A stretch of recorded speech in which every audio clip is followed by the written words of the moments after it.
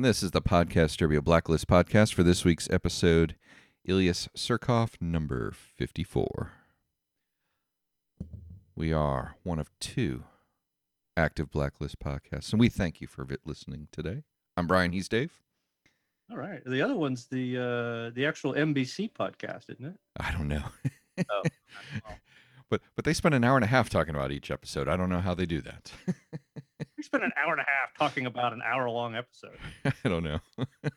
We struggle for 25 minutes. We just get what we got and get it out and get you on your way. You got other podcasts to listen to, I'm sure. So this week, Ilyas Surkov, number 54. Interesting one. Have we had it where the Blacklister wasn't really the Blacklister? Well, we kind of inferred that, what was it, last week with the Endling, that this lady might be Yeah, that's true. We did going that route. We talked about that. So it's just proof that the writers listened to our show. All right. Yeah. They also gave us the baby back. I know. I wrote that down. I'm like, the baby. And her babysitter, Rose, who's the baby's favorite. Yep. Actually, probably the nice, lighthearted scene that was not Red related was Tom. It was a good, cute little scene. Tom talking to the baby, going through his dilemma. The Blacklister part of it was maybe not just a 1 week, one-off thing, but maybe not. I feel like there was a lot of little setup throughout this episode for various characters. I think so too. I think we may see that CIA, what's his face back, the head of the CIA there, Director Cox. Yeah, I think this is going to be one of because the news report at the end of the episode was that the bombing was credited to Surkov, and Cooper wants this guy to be exposed for doing black ops on American soil, which is something the CIA is actually not allowed to do. Right. We're one of three countries in the world that has a known spy agency, and one of our own rules is that internal to the U.S., the CIA is actually not allowed to operate like that. That's the FBI's jurisdiction. Correct. So, and I get the sense that Cooper's going to have a battle with this guy. I hope so. It's going to be a good story twist to the show twist. Yeah, and to have like a little tease into next week, it looks like a Cooper-centric episode next week, so I wonder if that's going to follow through with this theme or if it's just going to be something else. But I have a feeling Cooper's going to get his revenge on this guy. Yeah, it's not so much a revenge as much as he's going to be justified for being on his high horse. Yep.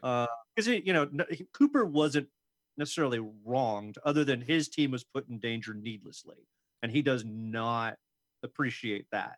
They didn't say that, but his team was put in danger needlessly. I mean, right. What was going on and didn't disclose everything. Right. He withheld information that would have been vital. He kind of played that card close and could have revealed some information that would have been helpful. But again, it would have exposed him, and he knows himself what he's doing is wrong, even though he's going to justify it in the interest of national security. This is good stuff. You see these types of storylines and story elements in shows, and this was the ends does not justify the means type episode, and right. trying to remove or not necessarily remove, explain moral ambiguity, or remove it, I guess. Somebody tried to. Does that sound right? Am I on the right track there? Yeah. No, I mean, the storyline will go on for a little bit, and it might maybe go away for a little bit and then come back, but you'll have one of those where Cox is taken away in handcuffs and Cooper gets his smile and Cox says, "You just weakened a nation today," type thing, like from A Few Good Men. So it was it's one of those. I hope that some of that Blacklister stuff comes back a little stronger in later episodes. Mm-hmm. That part of the story, right? But it was so do we? I almost, I don't know, the girl on the other team, we're looking for another teammate, and we've said this a couple of times. We've said that this season that we feel like it's time for somebody new to join the team, and you saw in that raid of her old facility, I mean, she really believed she was working for the U.S., working for the CIA. She's loyal to the country. She didn't know she was working in this clandestine group, and well, she kind of did, but she didn't know it was sanctioned. Yeah, that it was right. ended up I mean, she got double crossed, triple crossed, right? Right, right. So, I she was kind of a fun, interesting, there was kind of a moment between her and Liz, didn't quite turn out the way I thought it was going to be a family. Yeah. Never really pushed down on that, Yep. um, which was kind of an interesting. Why was it there? I felt like they gave her enough screen time that they can bring her back. Yeah, And without having to explain why she's there. right. Absolutely. We had some more Navabi Arm stuff, but kind of in a way to develop Arm's character, which I'm happy with. We've talked about this, where all these operatives are, even Liz are trained still to use weapons and all that, and Arm was just our geek guy in the back. I mean, we've talked about that recently, and now, he's coming forward, realizing that he has some shortcomings. If he were ever to go out in the field, he's not prepared. Yeah, no, it was good. And I think it'll be interesting because he's never been shown as inept physically, right? In fact, quite the opposite. He does his bike riding. He's fairly healthy. Right. He doesn't. He eats well. He takes care of himself. Yep.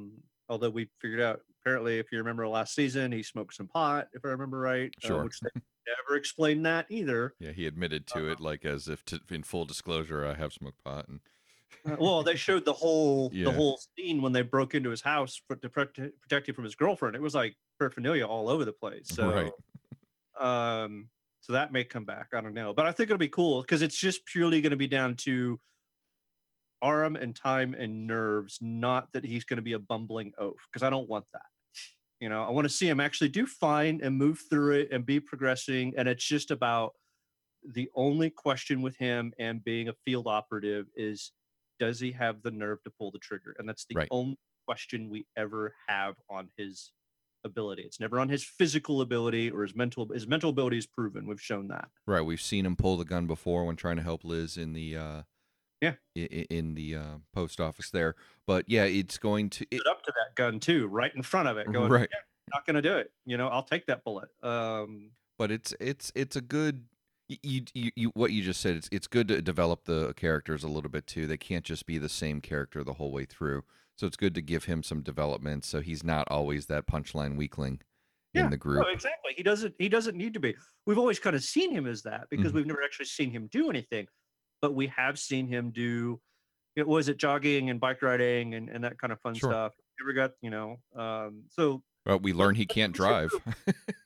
We knew that. I know we knew that. That's come up in the past. Yeah, somewhat. I didn't think about it as if something that we'd heard in the past, but that we've only seen him ride a bike. So he gets in that moment where he wants to try to help and realizes he's just completely incapable of doing anything. And but I do like that development, kind of pushing that character forward. And if that is the thing of all of his operative training, if driving is the thing that he struggles with the most, and they make the joke out of that, like, wow, who knew you were an expert marksman with a pistol from 500 yards, but you can't freaking parallel park? And that, right.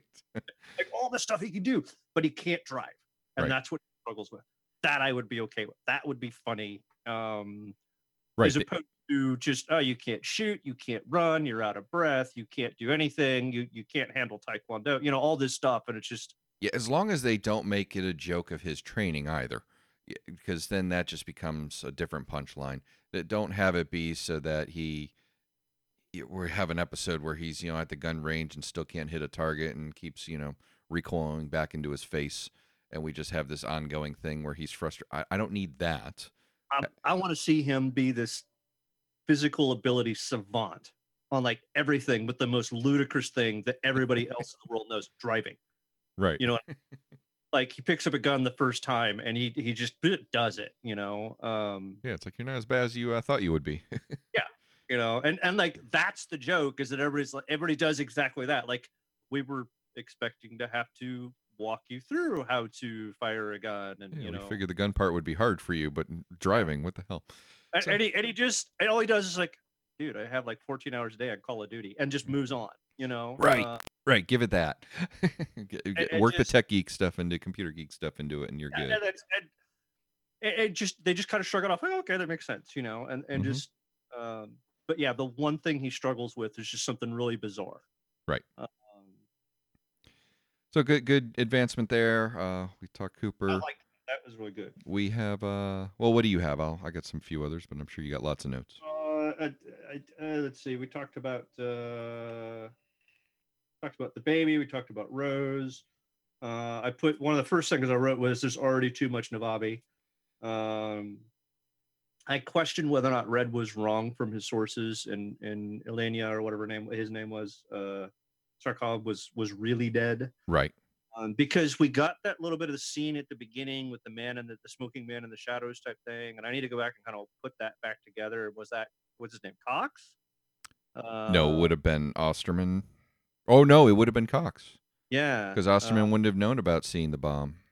Yeah, so I need to kind of go back and poke at that and understand. Or is there still other party parallel to? It was Cox, right? He's the CIA director. He's the director. Yeah, Osterman was the guy who went rogue to expose it or prevent it. The what is her name? What is his accountant's name? Oh, I didn't write it down because I couldn't think of what her name was, but she was great. She throughout. Like, are you African? Because you're a babe, right? Denbei's new name is now Denbabe. Denbabe. Because even he was just kind of like, oh, it's just kind of his head at one point, you know. Hits on Red a couple times. We get to see Red advance his organization even a little more. The renting of the homes is going well. Very lucrative, yeah. So they're making money now. They got to, launder that money. So they've got it through this doggy daycare and grooming service. So brilliant, good deal. And it's what they say was a 40 or 501c. 503c. 503c. So it's basically a nonprofit, a tax-free organization, so that they can move the money through and never have to worry about it being audited. Yeah, it's a ton of little teeny tiny things, and like they said, it's a bunch of little teeny tiny ones in cities all over the country with vans, so they can move that stuff around to and from homes. Oh yeah. It's all in the same spots. They can open up new places in larger cities and start to grow, and it's pretty brilliant. Yeah, it's a neat little idea. So we'll see. Again, every week we're just seeing him get it back, and it's kind of neat character development, neat story development with seeing Red come from nothing and how quickly he's building it back up, but really doing it not in that super spy sort of way, just the simplicity of it. I'm just finding very resourceful people that kind of fit what I need them to do. So we get to Tom. That was the real focus of this week was Tom. This is to move forward in what's in the suitcase, and Tom is investigating Nick's murder because Nick is found dead, strangled. And we did confirm Pete, is that his name? Pete is alive. Pete, yep. So we saw him at the end. Now his hand was all. Is that beef? Would be to his hand was all messed up. My theory. I have one too. It showed Nick being strangled. Yep. Is that they were trying to garrote him, and he had his hand up against the wire on his neck or whatever. He cut himself on the piano wire. Cut himself, yeah. So that there's another party, and that he realizes he's in over his head, and he's running on his own. Mm-hmm. That's my personal theory, is that we're made to look at him like he's the problem, but he's just like, I'm out of this. I'm out. Yep. And so yeah, that's it. I'm done. You're done. Good.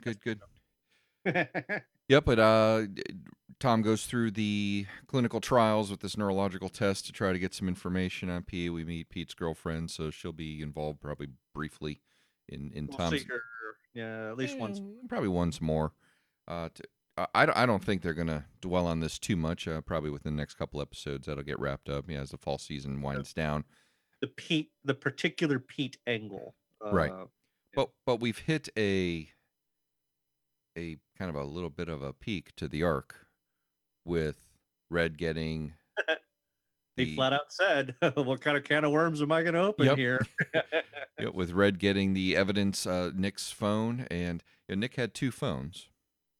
So when Red was going through that evidence bag, he pulled out what was a smartphone and then a regular flip phone. An old school flip phone, yeah. And he called the number on the flip phone, and it dialed Tom's, I guess, regular phone. So why wouldn't he have recognized yeah, it? entering it into his own phone, why wouldn't that number have come up? Calling Tom. Well, he wouldn't have entered it into his own phone. It was, the phone he called from would have been a burner. Because otherwise Tom would have recognized the incoming number. He didn't want to expose that. So, Red's good call. Yeah. So yep, calls him, and it ends on that little cliffhanger. So this is going to be our little back and forth there. Could have, yeah. Again, Red knows that this Nick was killed. Yeah, he's just now doesn't really know if it has anything to do with Suitcase or anything. He just knows Nick was killed, and he called a number that was in Nick's phone, and it calls Tom. Yeah, he did pull out a. They showed the key he pulled out, which was significant. Right. Not to put it together, but there could have easily been a locker key. Could be a key to anything. Yep.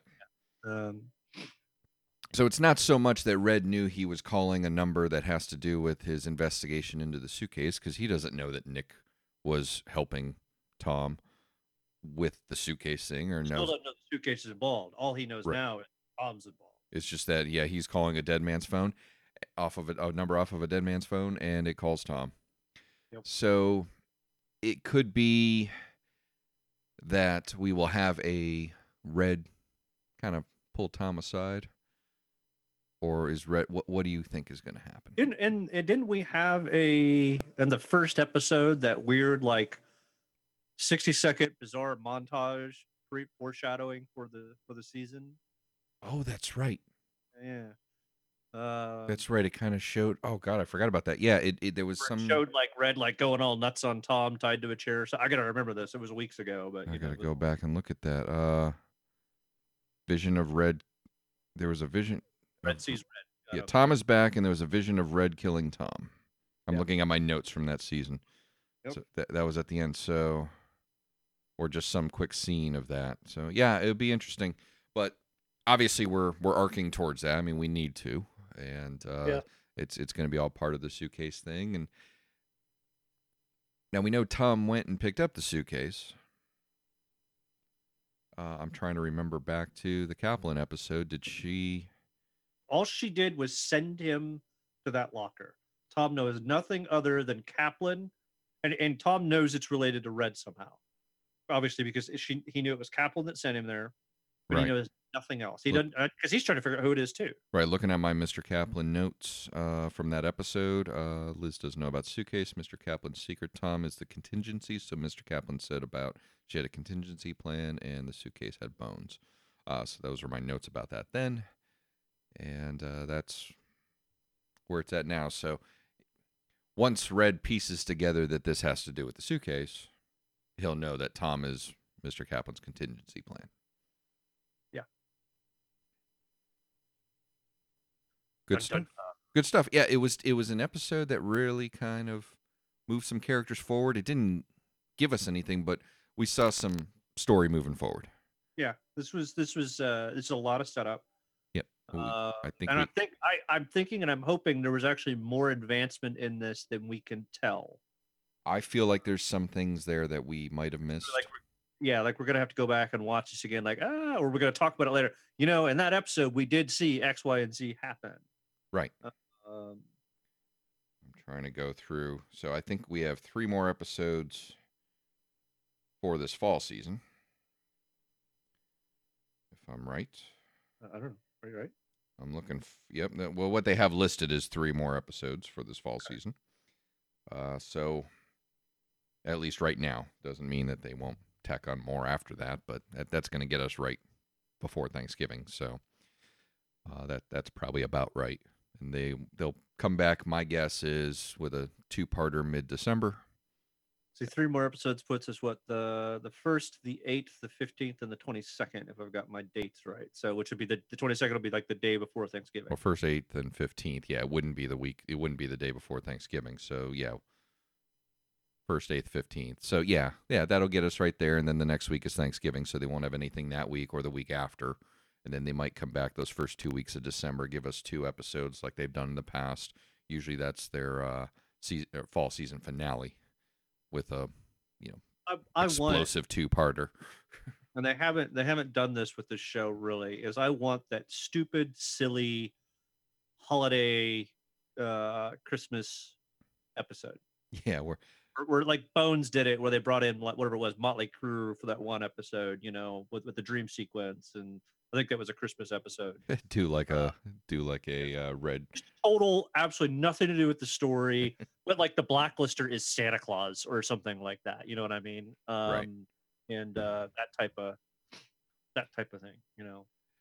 Completely irrelevant to the story. It's fine. We'll take it. We're 4 seasons in. We can have that shameless, holiday story.